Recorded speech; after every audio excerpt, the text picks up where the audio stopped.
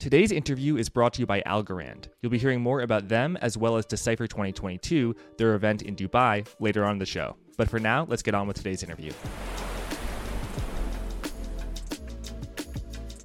It is the afternoon of Wednesday, November 2nd. Fed Chair Jay Powell just spoke at 2:30 p.m. Before that, we got the statement from the FOMC, the Federal Reserve, at 2 p.m. And I am joined by two experts, Joseph Wang and Jim Bianco. Jim, you're at Bianco Research. Joseph, you used to be a senior trader for the Federal Reserve, and you're the author of Central Banking 101. Guys, great to have you here. I want to hear just your general top level thoughts. What did you make of this? Because the market's kind of spinning, going a little haywire. Jim, how about we start with you? Yeah, I'm going to use a phrase that I heard John Farrow say on Bloomberg TV, which I think summed it up perfectly. It's no longer about the journey; it's about the destination. And what that means is the Fed going to hike 50 or 75 at the next meeting? It doesn't matter. It's about the terminal rate. Where are they going to end the rate hikes? And he made it very clear he thinks that's much higher. And the market, if you look at the Fed Fund futures, is now pricing in a terminal rate between 5 and 5.25. So they just raised rates 75 basis points today to 375 to 4. There's 150 basis points of rate hikes to go if the market of pricing holds. Now, if they want to raise rates 150 basis points in December, or they want to do 625s over the next 6 months, that's where we're going. That's what I think was the cold slap in the face to like the stock market. There's a lot more rate hikes coming, and the composition of how they get there is not as important as where they're going. Yeah, I agree completely with Jim. And I think I think two things happened at this press conference that I think are important. The first is that there's an extra sentence in the press release, Jack, as you've pulled up. So that extra sentence was initially taken by the market to be dovish. What the sentence seems to suggest is that the Fed maybe might downshift from 75 to maybe 50 basis points hike for December. And the market initially took that as some sort of a pivot, some sort of a dovish move. But Chair Powell really set things straight. And Chair Powell reiterated Jim Bianco's point. That is, it's not about, how the pace, but it's really about the destination. That's much more important. And he was unequivocal, as Jim mentioned, that the ultimate destination is much higher. And as an aside, I thought this was Powell's best press conference so far. He seemed so confident, like he was his own man. I mean, he really handled the situation well. I mean, I've watched him since his first press conference, and I think this was his best so far. But he was very unequivocal, and he reiterated his points multiple times. This is not a pause, and we think that rates are going to have to go higher. And by the market's calculation, it seems like we do have, as Jim mentioned, about 150 or so basis points to go. If I could jump in, and I'm going to ask Joseph about that sentence that they added. The phrase that got everybody excited before the press conference was the term cumulative tightening, and that was meant to mean that they were going to look at the 300 or 400 basis points of tightening that they've done, and that maybe they would pause and let that kind of sink in. And that was before the press conference. That most likely came from Lael Brainard, because she used that exact phrase, or nearly that exact phrase, a couple of weeks ago in a speech. And the scuttlebutt was, there are a bunch of unhappy doves at the Fed. Maybe Mary Daly, a San Francisco Fed, maybe Charlie Evans, Chicago Fed, Lael Brainard, the vice chairman, and they were ready to dissent. And Chairman Powell did not want to dissent, because then that would look like the more messiness because of the way the Fed works. So he threw that line in there to kind of get them to at least vote this meeting. The market misinterpreted that line as a pivot, and then I think he's, like you said, Joseph, they set them straight then during the press conference. But I think that's what that line was about, is that under the hood, there's not unanimous agreement at the Fed as to what they should be doing. But Jay Powell's the chairman, and the chairman gets what he wants. So that what's circled in red there, just on screen, is a line from the statement this November's FOMC meeting that was not from the September FOMC meeting. Pretty much everything else is very, very similar. And it's the quote is, quote, "In determining the pace of future increases in the target range, the committee will take into account the cumulative tightening of monetary policy, the lags with which monetary policy affects economic activity and inflation, and economic and financial developments." So there you go, sort of the three-part cocktail. Number one is the cumulative tightening, meaning we've already tightened so much, as Jim, you just said. Secondly is the lag with which monetary policy affects economic activity. Oh, if you hike interest rates in May of 2022, it might not affect economic activity until January of 2023, or probably much later. And then economic and financial developments, they're really sort of hedging their bets, saying anything that happens, we can change our minds. Yeah, I actually looked, and it was quite an exhaustive look to see when the last time the Federal Reserve used the phrase lags in the statement, and it was I believe 2006, which is interesting. But Joseph, what were you going to say? No, on this point, so the conventional wisdom is that monetary policy works with long and variable lags. That's standard central bank speak.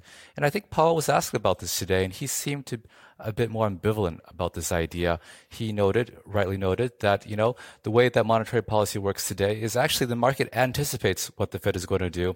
And when it anticipates what the Fed is going to do, it's immediately priced into markets. So when the Fed hikes, it's the tightening is already there. And, maybe the lags are not what it used to be, especially since our economy is a lot more financialized. So I think he's maybe not completely convinced by the standard long and variable lags part of how monetary policy acts. I'll underscore that and say that that's exactly what I took away from that too, in that this whole idea that, yes, I'll give the doves the cumulative effect with the lag, but he doesn't think there's much of a lag. You're right. We're such a financialized economy. It's already priced in. The effect is, he even said there's been some recent papers that suggest that the lag might not be very much at all. If he's thinking that way, he's not worried that the economy is about to crater because of what they've already done. It's already in the market. That's why he's plowing ahead, thinking we've got much more to go. He's not worried about what's happened. He specifically noted that he felt that the markets and the economy were handling the rate hikes well. So it seems like that gives him confidence he can continue to go. I want to go back to Jim's point about the agreement on the FOMC, because I think that's a really, really important point going forward. So the FOMC likes to present a unified view, but going forward, it's going to be more and more difficult to have consensus, because you're going to have doves who point at things. And right now, we're still at a time where the economy is strong, where unemployment continues to, be at multi-decade lows. Eventually, maybe in a few months from now, we're going to have unemployment tick up. It's going to be a little bit more difficult call between inflation and full employment. And those doves, they're going to get a lot louder, so it's going to get a lot harder to get unanimity on the FOMC. So I think that's what we should watch for going forward. And I know Jim has a very interesting view. Jim, who do you think is the most hawkish person on the FOMC? Jay Powell.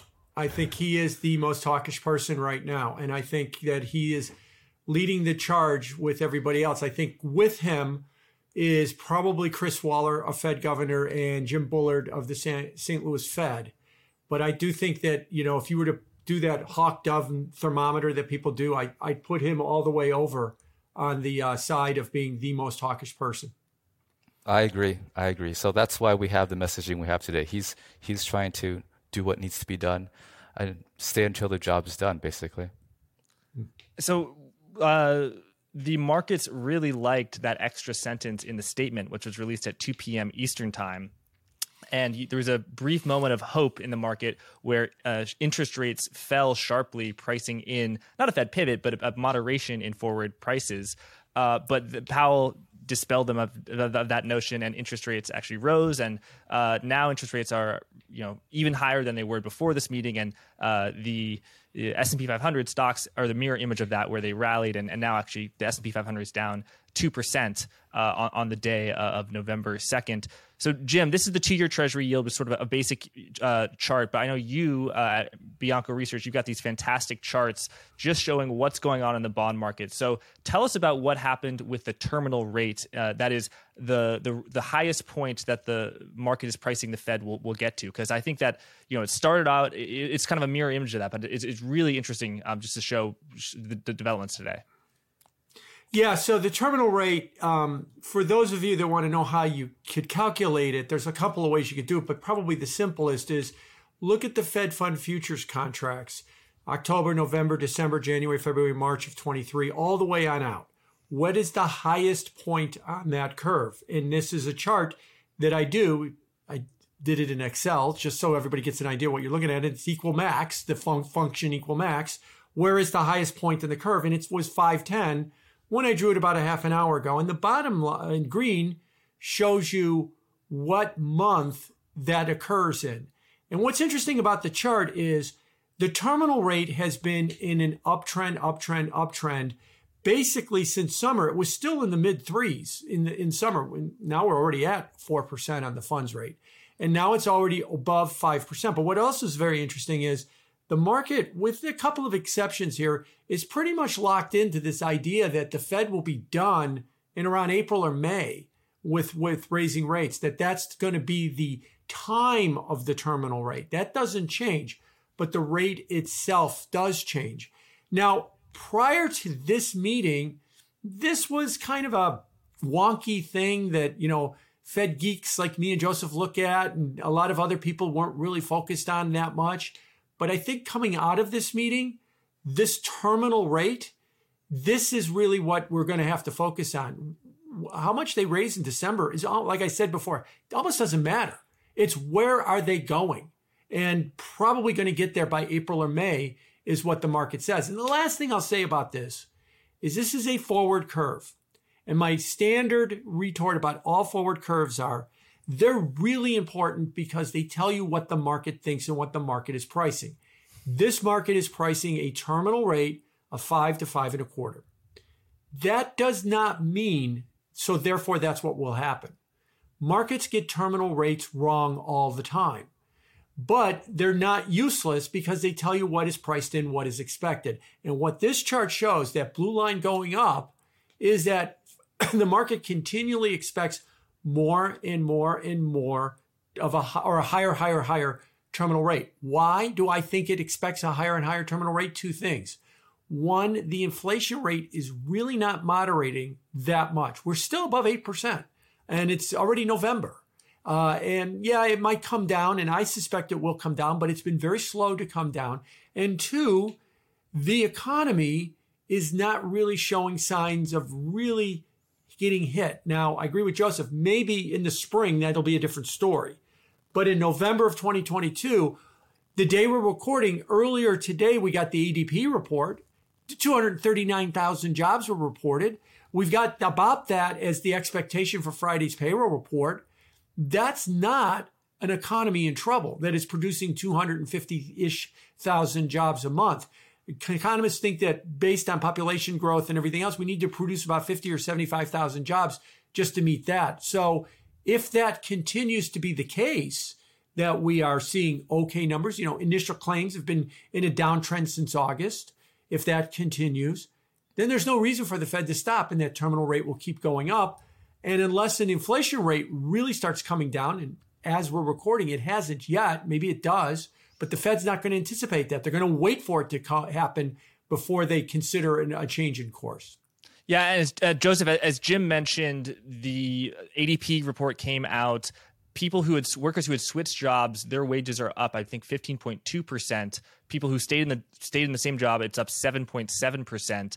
Not exactly a recipe for deflation or maybe even disinflation. Do you think that report that came out today gave a little bit of pep in his step, Powell, when he's going out and talking to the reporters, to really talk hawkish and let the market know that he was serious? So I think not just that, though. If you recall, the JOLTS data just yesterday also kind of ticked up a little bit. I think Powell's takeaway from this is that looking across many different labor market indicators is that the labor market continues to be very, very strong, and it doesn't really seem to be softening. And, if it doesn't soften, that means that wages continue to go higher.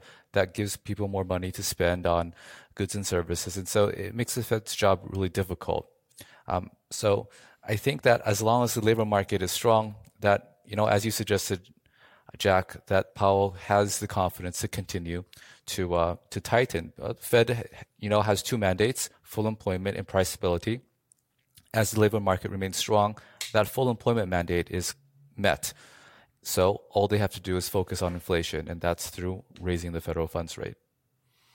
And Jack, you put up the chart of average hourly earnings. I put that in the package here because Jay Powell mentioned this specific statistic. That is the orange line in the bottom, the year-over-year change of average hourly earnings, which has been roughly around in the low 5% range for over a year. The bars in the top are the monthly changes, which have consistently been like 0.3, 0.4, a couple of 0.5 in there as well.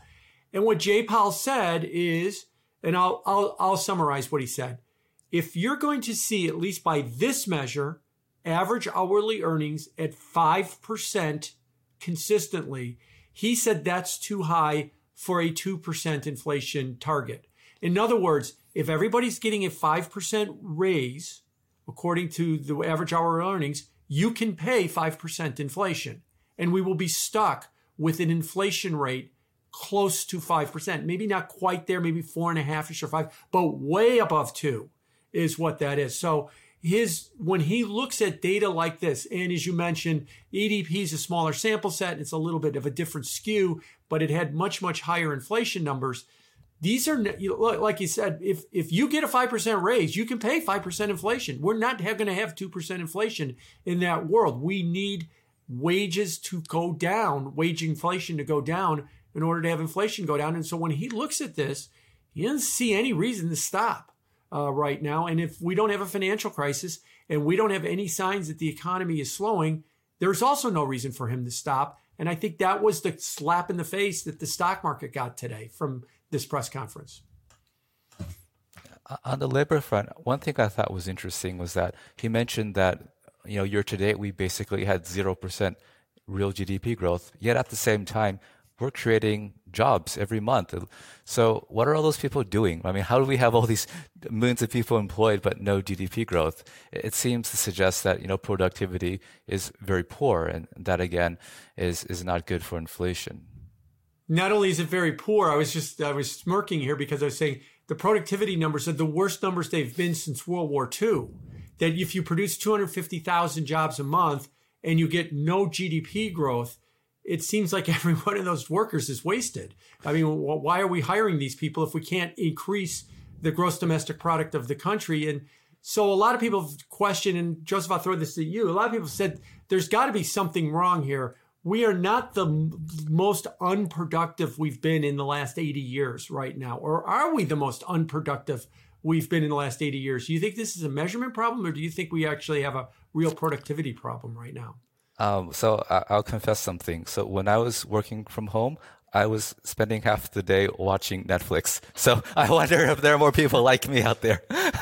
Maybe, that's the $64,000 question. Maybe that is a real problem. Although if we are all sitting at home watching Netflix and not really working, it's not showing up in corporate earnings because these companies are having no problems making money in this environment either. Right. Maybe that's part of it. Jim, to what degree is it, though, that real GDP is negative, inflation-adjusted GDP, nominal GDP is high? Maybe it's just the workers who are added, they are adding value. It's just that the value that they're earning, they're adding is not nearly as much as the supply shock, which, Joseph and I, we like to make fun of the supply shock narrative a little bit. But, there definitely is, tons of supply-driven inflation.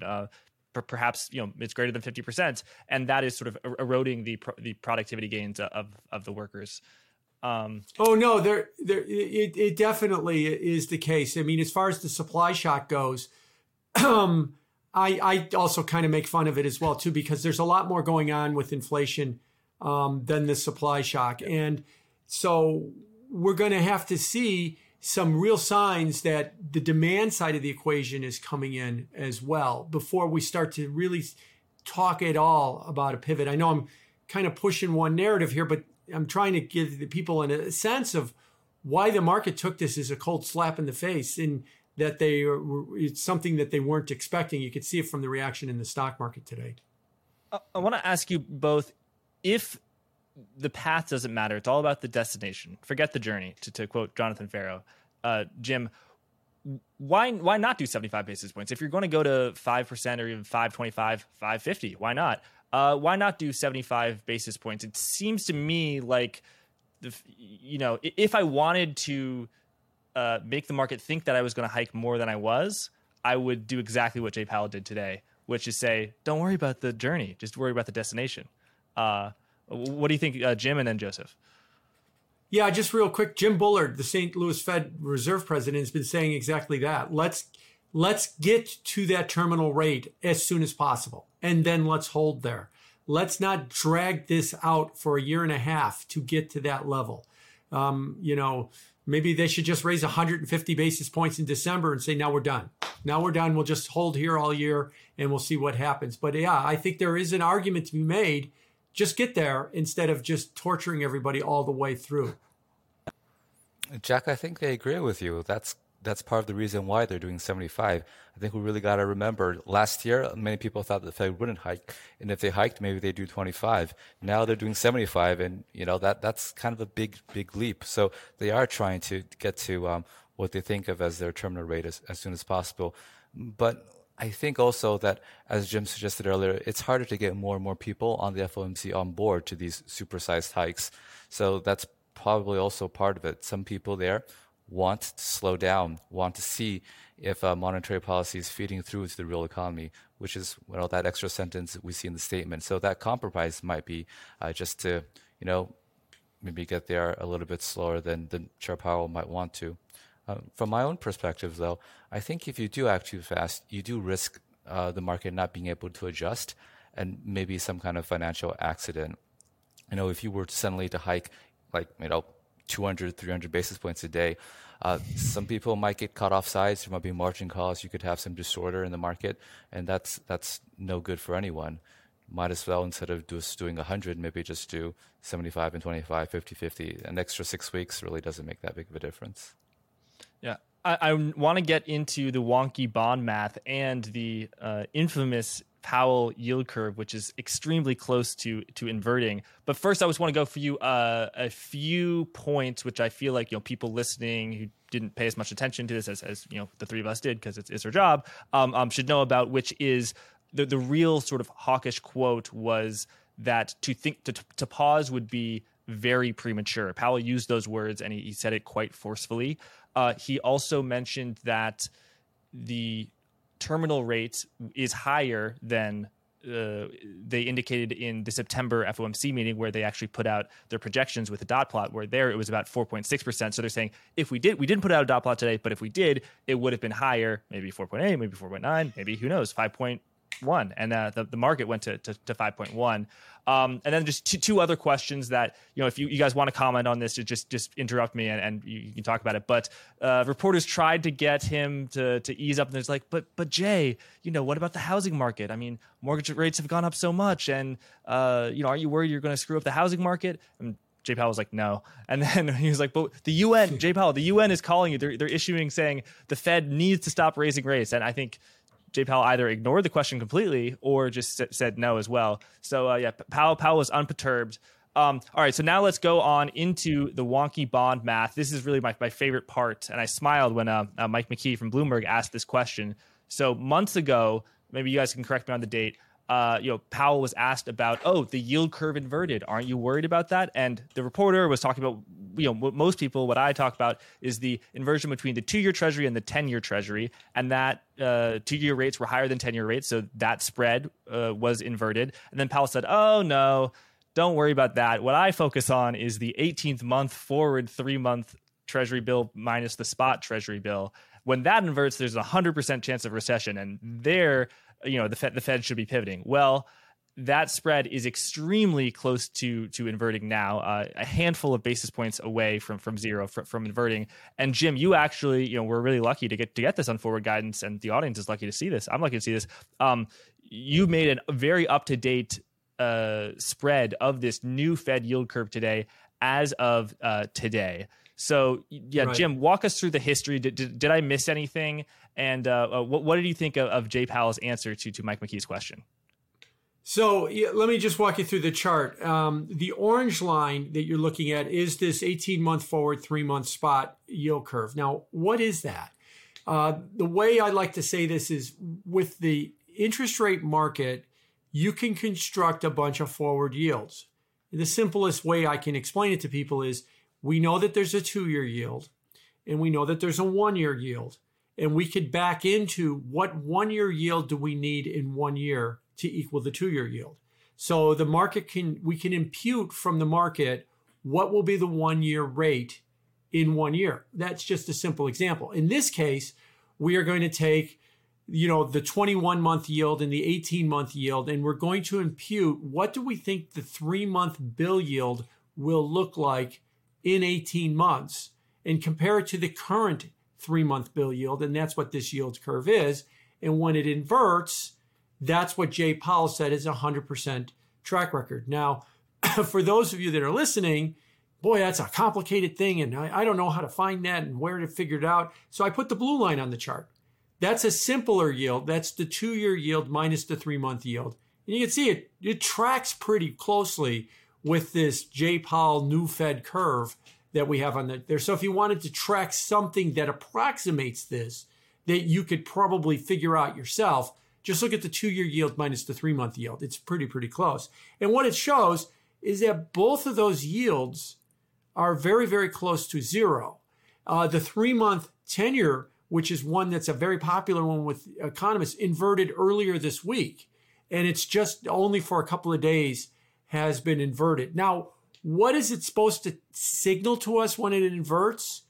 It's supposed to signal that the market thinks that the Fed is too tight, that rates in the future are supposed to be, that they're too tight. That's why the yield curve inverts, that current rates are higher than what we think future rates are going to be.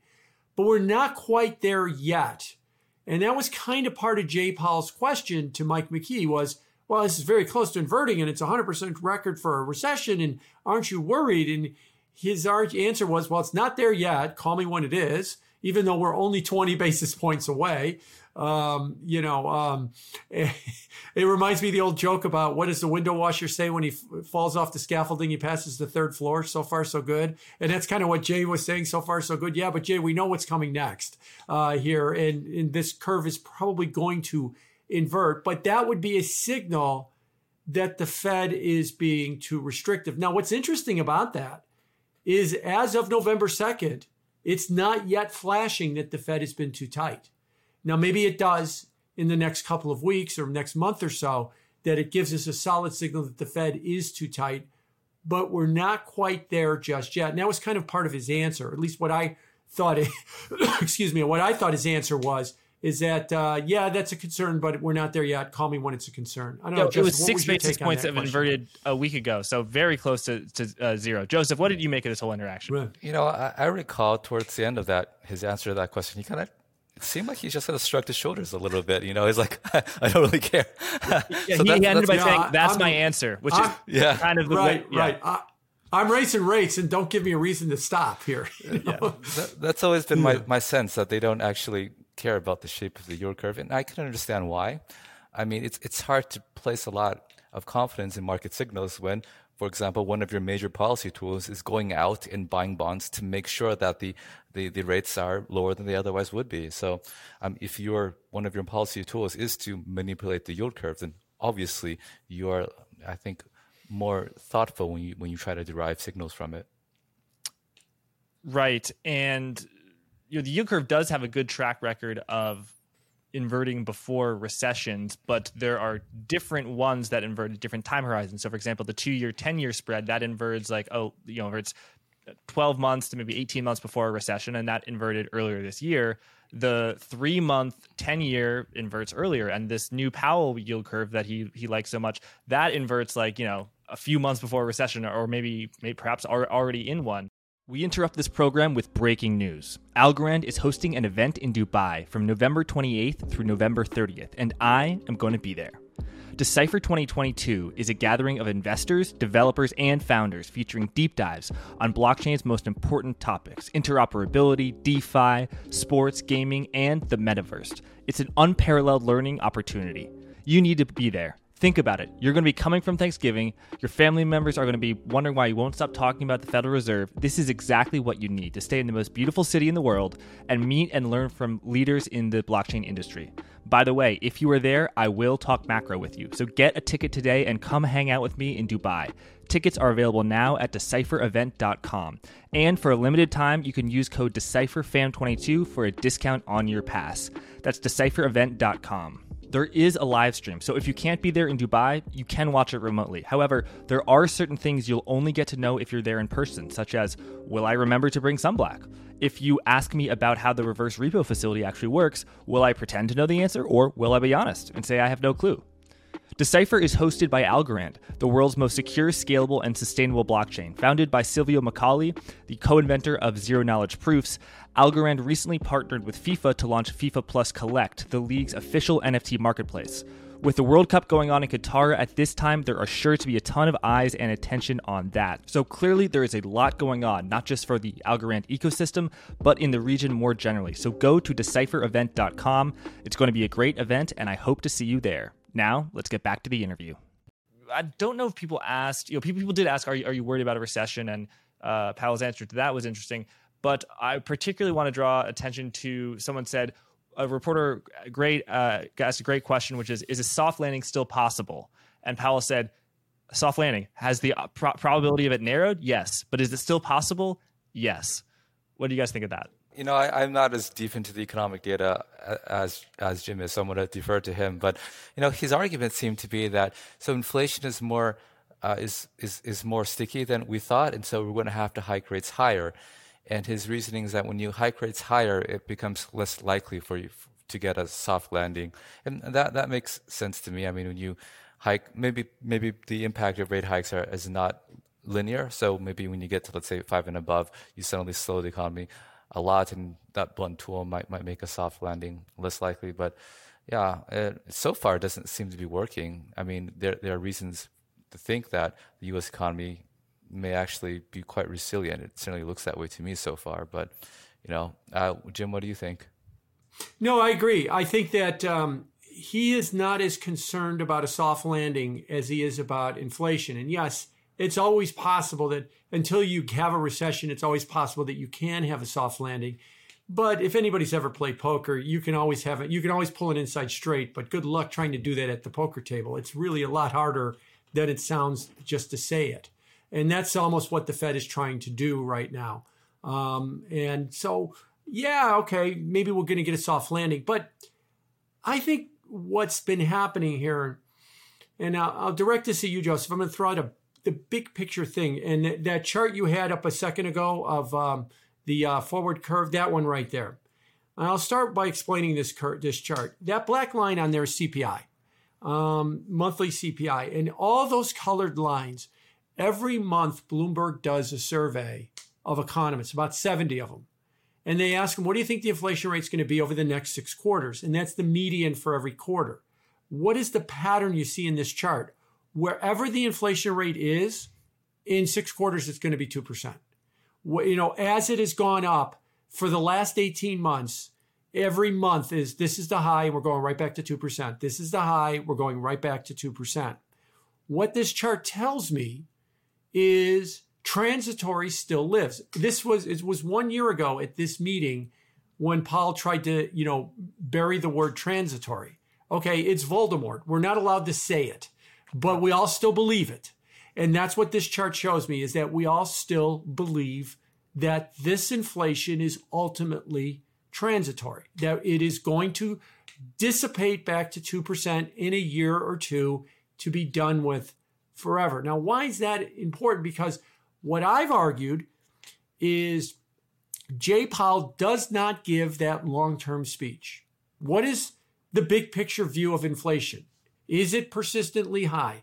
What would happen if you weren't raising 75 basis points? He was kind of asked a question about what would be your signal, or how would you know that inflation is unanchored?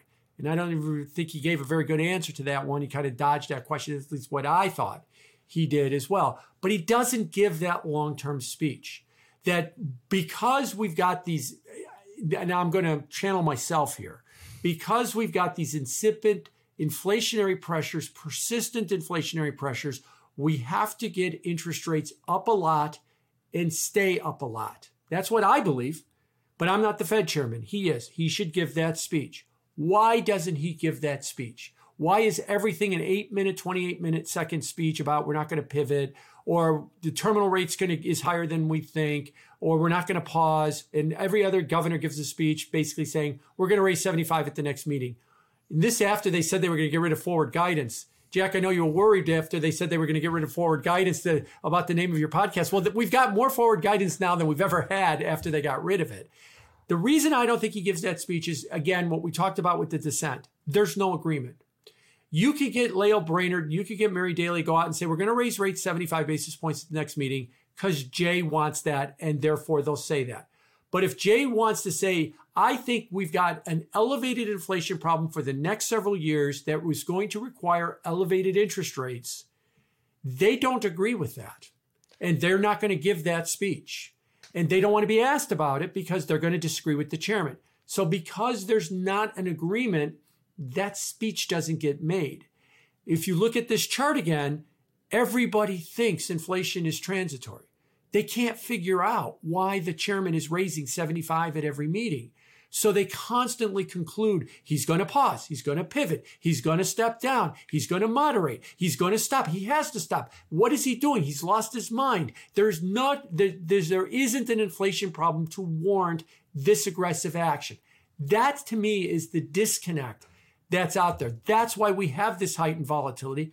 That's why markets get disappointed again, like we saw today, because they're so desperate for this idea that the Fed is going to pivot. And I'll throw one other one at you, Jack. I'm going to give you a real outside the box view here. There's not a lot of bears in the stock market. There's a lot of fully invested bears. There's a lot of people that are worried that this market's going to bottom and it's going to rally 40% until early 24. And I'm not going to be fully into it.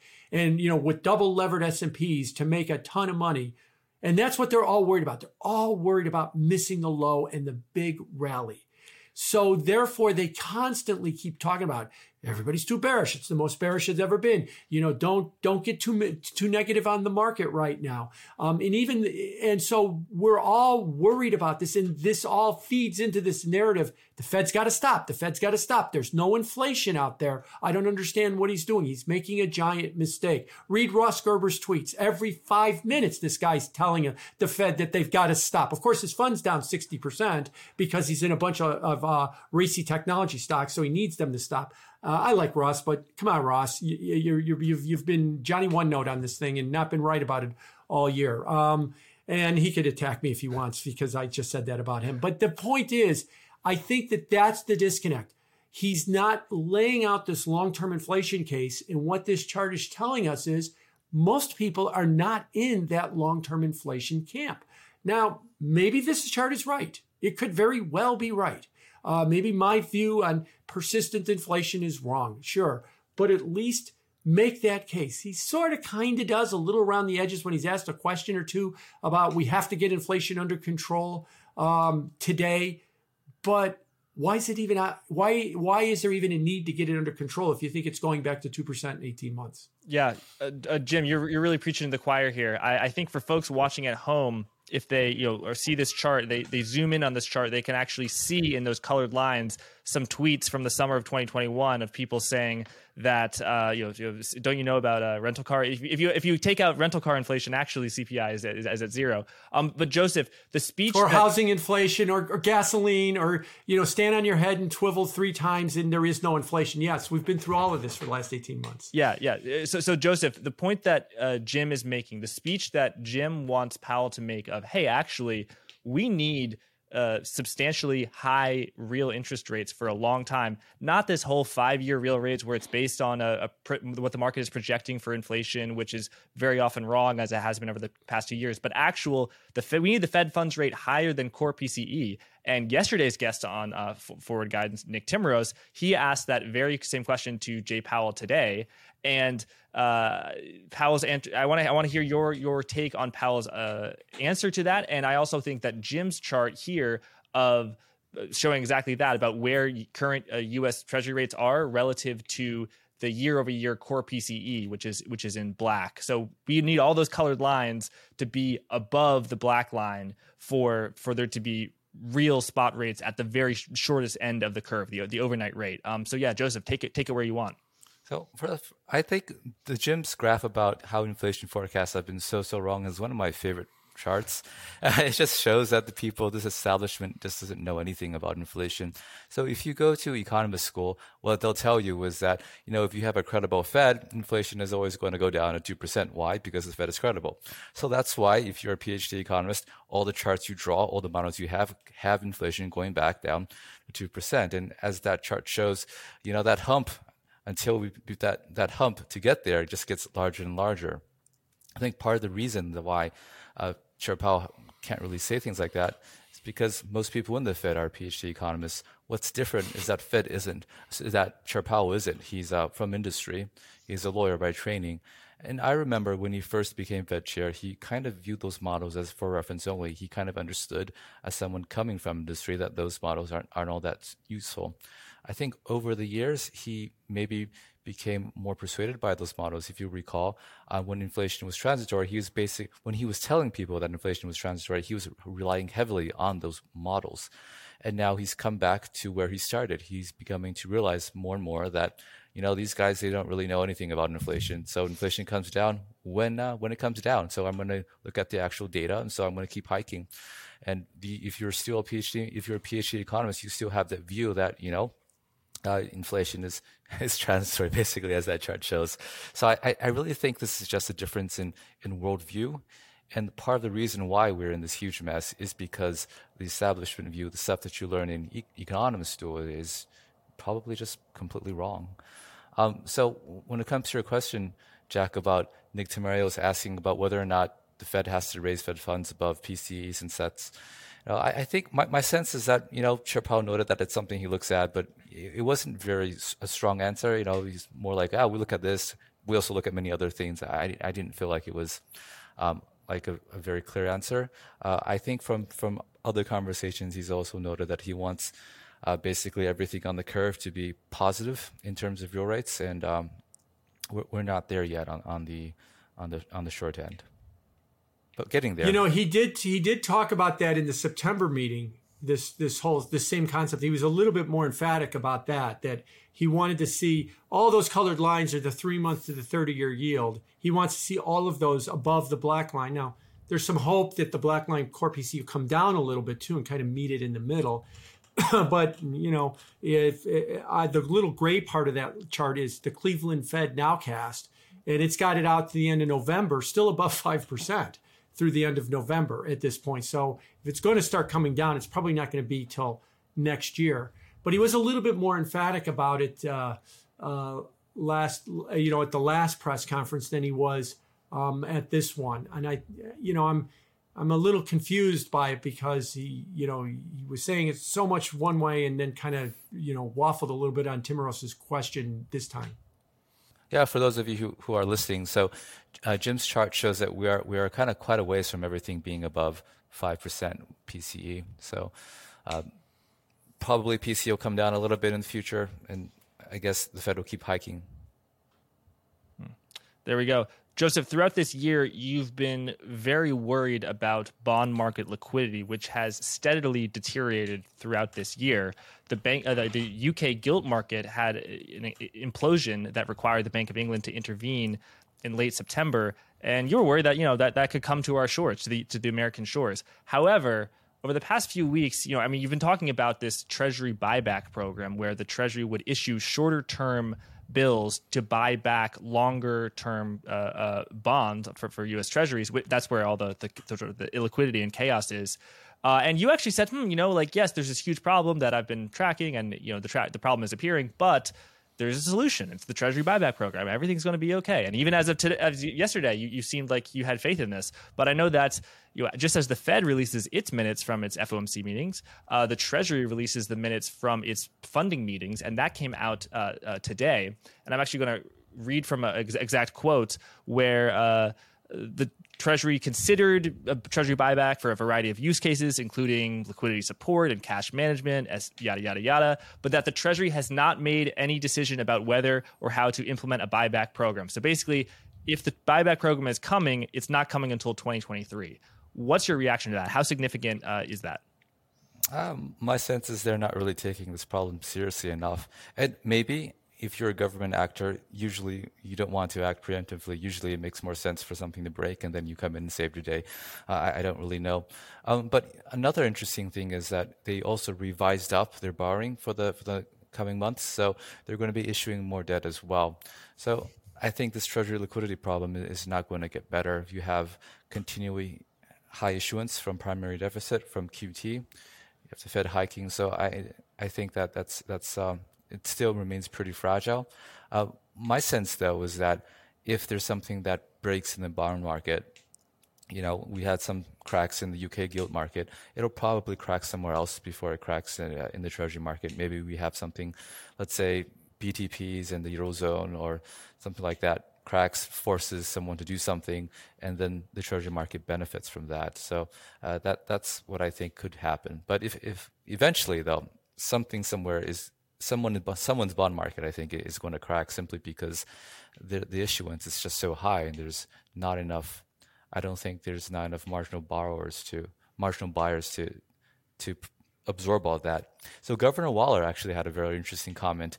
He thinks that liquidity in the Treasury market will come back when the yields get high enough, which makes sense, really, but you just don't really know where that is. And between then and now, it could be a lot higher, and that could cause a lot of losses, can cause a lot of financial distress to market participants. So a couple of things. Since this is YouTube, I'm going to engage in a little bit of hearsay. I talked to somebody this morning after the Treasury refunding announcement came out that knows some of the players. And I asked, does that mean then that the earliest we're going to get a refunding announcement is the February refunding announcement? And they said pretty much yes. So there's not going to be in the next 90 days any kind of a buyback announcement. By the way, your fun trivia question, the last time the Treasury bought back anything was April 2002, 20 years ago. And that was because we were running a surplus and Greenspan was worried that we were going to run out of treasuries and they were buying them all back at that point. What's a surplus? That didn't quite...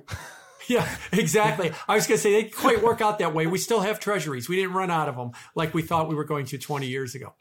But what I think is happening here is in August, there's this animal called the Treasury Borrowing Advisory Committee.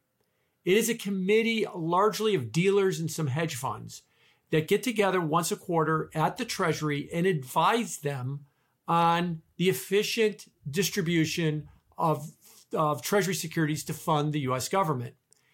The debt managers at the Department of Treasury that attend this meeting with them view them with a little bit of skepticism.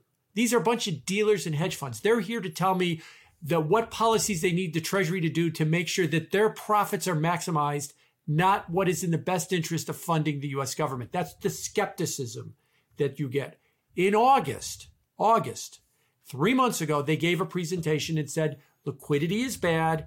You need to start thinking about buybacks. My understanding is the debt managers are viewing that a little bit skeptically. Oh, these are dealers. They overstate that. What they really want is they want us to bid up a bunch of securities on their balance sheets that they can sell to us at profits. That's kind of the cynical take that they have with it. I'm sympathetic to that cynical take, but in this case, I'm more with you, Joseph. I think there is a liquidity problem. And I think that if they think that they could wait another 90 days and then announce the beginning of a program, I use the original Top Gun. There was that famous line in the original Top Gun where they had the final battle and they said, the catapult is broken. We'll have another plane in the air in 10 minutes. And he said, BS, this is going to be over with in 2.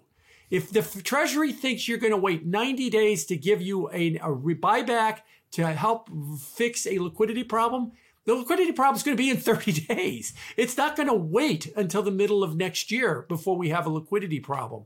And so they are really rolling the dice here that there is going to be no problem. Given that this Fed has just said the terminal rate's going higher and markets had bad reactions, and if interest rates keep going up and keep stressing markets, we could be a lot closer to something breaking than those debt managers do. So I get it. You want to view everything that a well-heeled hedge fund manager is going to tell you of what is the best thing the Treasury could do to issue bonds when their private plane is paid for by buying those bonds that the Treasury issues. So I get it. You can view them skeptically. But in this case, I do think there is a legitimate liquidity problem. And by just ignoring it for another 90 days may not be the wisest of policies by the Treasury debt managers. And we'll see what happens as we go forward. Yeah, the 10-year is above 4 again. And like Jim mentioned, term rates being guided higher, issuance is exploding higher. So, there's really no reason why the 10 years is not going to continue to go higher. And that stresses the financial system. Yeah, and Jim, it's possible that the cynical take about those hedge fund managers is true. The reason that they're making this complaint is because they want the securities that they hold to be liquid and bid up in value. But it also can be true that if there is no intervention, that there could really something could break in the financial system.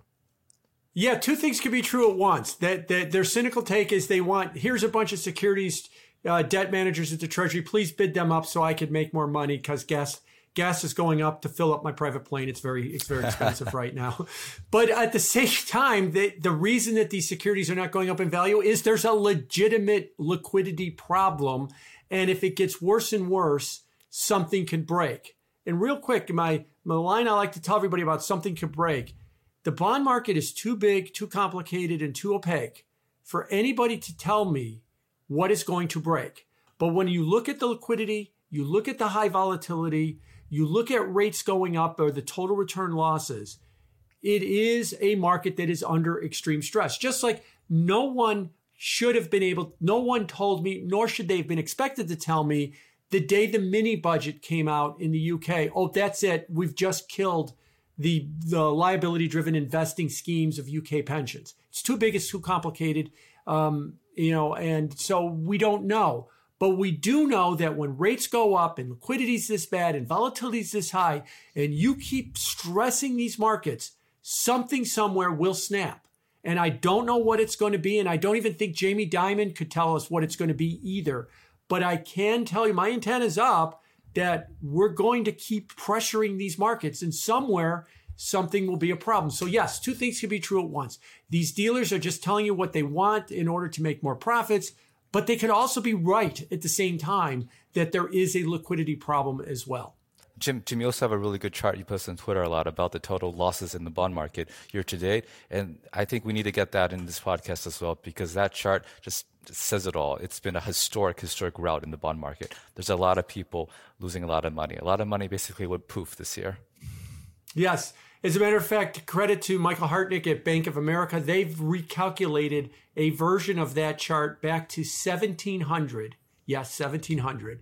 The government bond markets. And they say that 2022 is the fourth worst year ever, the worst year since 1920, 102 years ago, and only 1865 and 1720, the South Sea bubble, for those of you that are into financial history, have been worse. So this is completely off the rails. And what that chart also tells us is another thing. What happens with a lot of investing schemes is they're based on the current environment. What was the environment to the pandemic?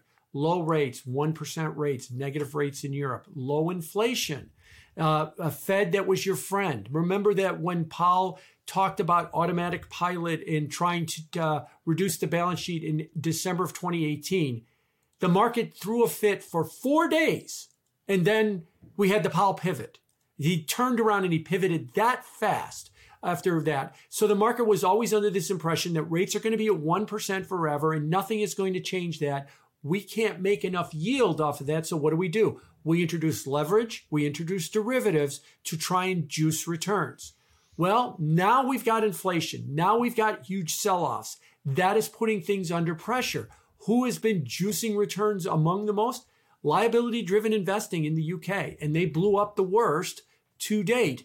And so what that tells me is whether you're talking about risk parity or the 60-40 portfolio or, liability-driven investing with derivatives is a big thing in Canada too, that all of these things were based on an environment of low stable rates, low stable inflation, the great moderation in the economy that no longer exists. So all of these schemes are going to be problematic as we move forward. And right now, I don't see or hear a lot of people saying, the 60-40 portfolio or risk parity, we have to get rid of this scheme because it's not going to work from here on out. No, it's more like we just got to hold on a little bit longer and then inflation will go back to 2% and everything will be as it was. And that's a prescription for a market that is destined to have a real financial accident. I agree completely.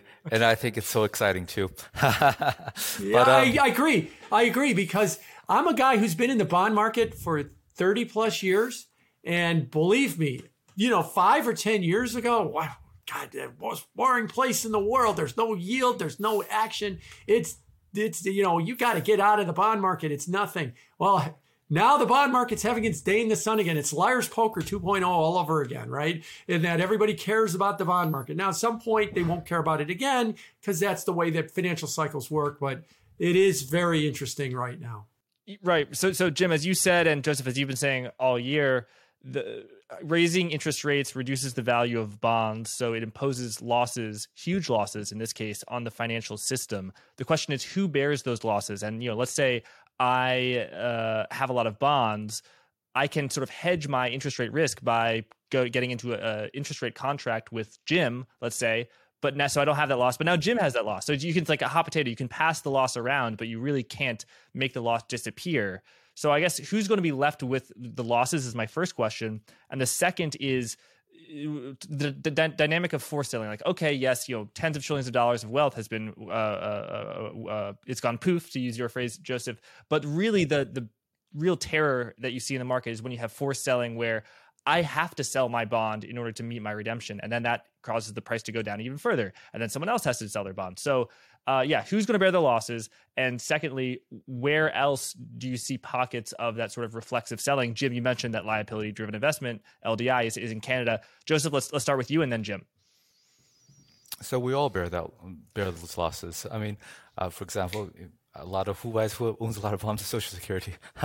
So, your standard 60-40 portfolio, your standard target date fund, if you work for a company in your 401k, we all bear those losses. And Jack, in your example, let's say someone borrowed money to buy bonds, so they're a levered investor. Your assets decline. Eventually, you get margin called. That's forced selling. That's kind of what happened in the UK as well. What surprises me is that we've had all this destruction in value, but the market's still okay. We haven't had an accident yet, both in the stock market and in the bond market. It seems like, so someone in the UK blew up, but so far it seems like it's been calm, and that surprises me a bit. But that's apparently, according to Paul, that gives him confidence to soldier on. So my guess is we'll eventually get to a point where we see distress in a more visible way. So I agree with you that the markets have held up so far, but they also did till September of 2008 until we got the Lehman advantage. They also did in crypto until the Terra blockchain failed. When you start getting these failures in markets, that is usually the end of the cycle. When you get to the forced selling stage, it doesn't happen in the beginning or the middle of the cycle.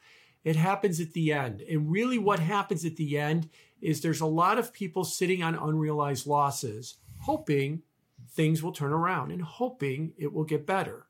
And when they start to realize it isn't going to get better, and it's a matter of survival to just get what you can and take the losses and move on, that you get the forced selling, that you get that final capitulation in the market. Since we're on a crypto channel, I'll remind everybody, that's what happened earlier this year. The Terra blockchain failed in May.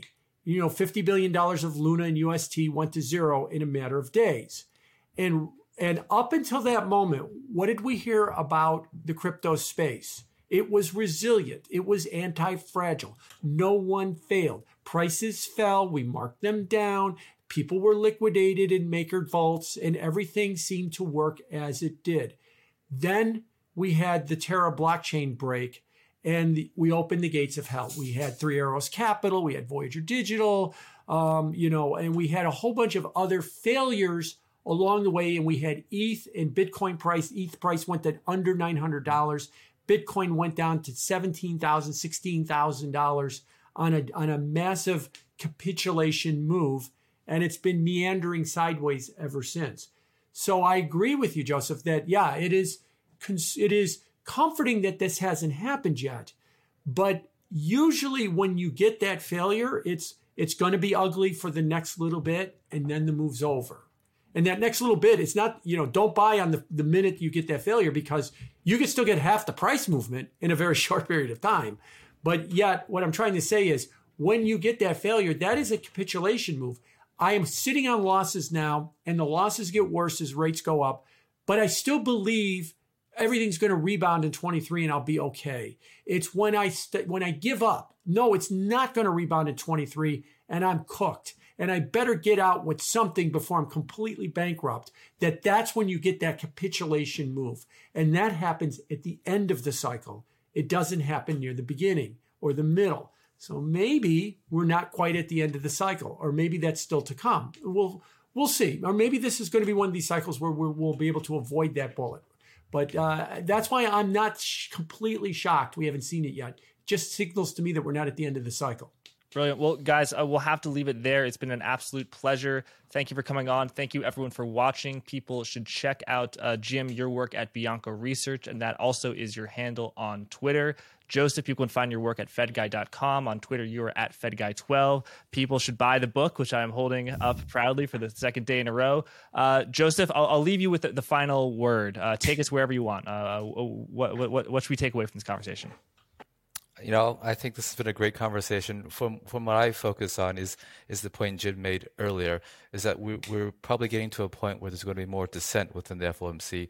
And so how the Fed proceeds, there's going to be more of a political dimension. So we're going to have to focus on the political aspect. What is the White House saying? What is the senator? What is the Senate? What are senators saying? And so forth. It's going to be much more difficult. Back in the days of Volcker, there's tremendous public support for him doing what he was doing. I don't know if we have the same level of public support. So for me, it's possible that sometime next year, maybe there's not enough political support and we either pause or we even take a step down. So that's what I watch for. Jim, what do you think? I completely agree. It's easy for Jay to stand there and act. And I agree with you. He did a very good job at the press conference. He acted confident. He acted in control, because we're printing 250,000 jobs a month. You keep hiking rates and we're at negative jobs, it's a whole different ballgame. You think Senator Warren is on your case now? Wait till we get negative jobs and wait till you see how they're going to be on your case then. So yes, and you think you've got some dissents now that you can get rid of with cumulative tightening in the statement and they won't dissent. Wait till we get negative jobs. And your job is going to get infinitely more difficult as we move forward. There we go. Yeah, Jim, I like your phrase, unhappy doves. We'll have to be paying close attention to those unhappy doves. Gentlemen, thank you so much. Thank you, everyone, for watching. Have a good one.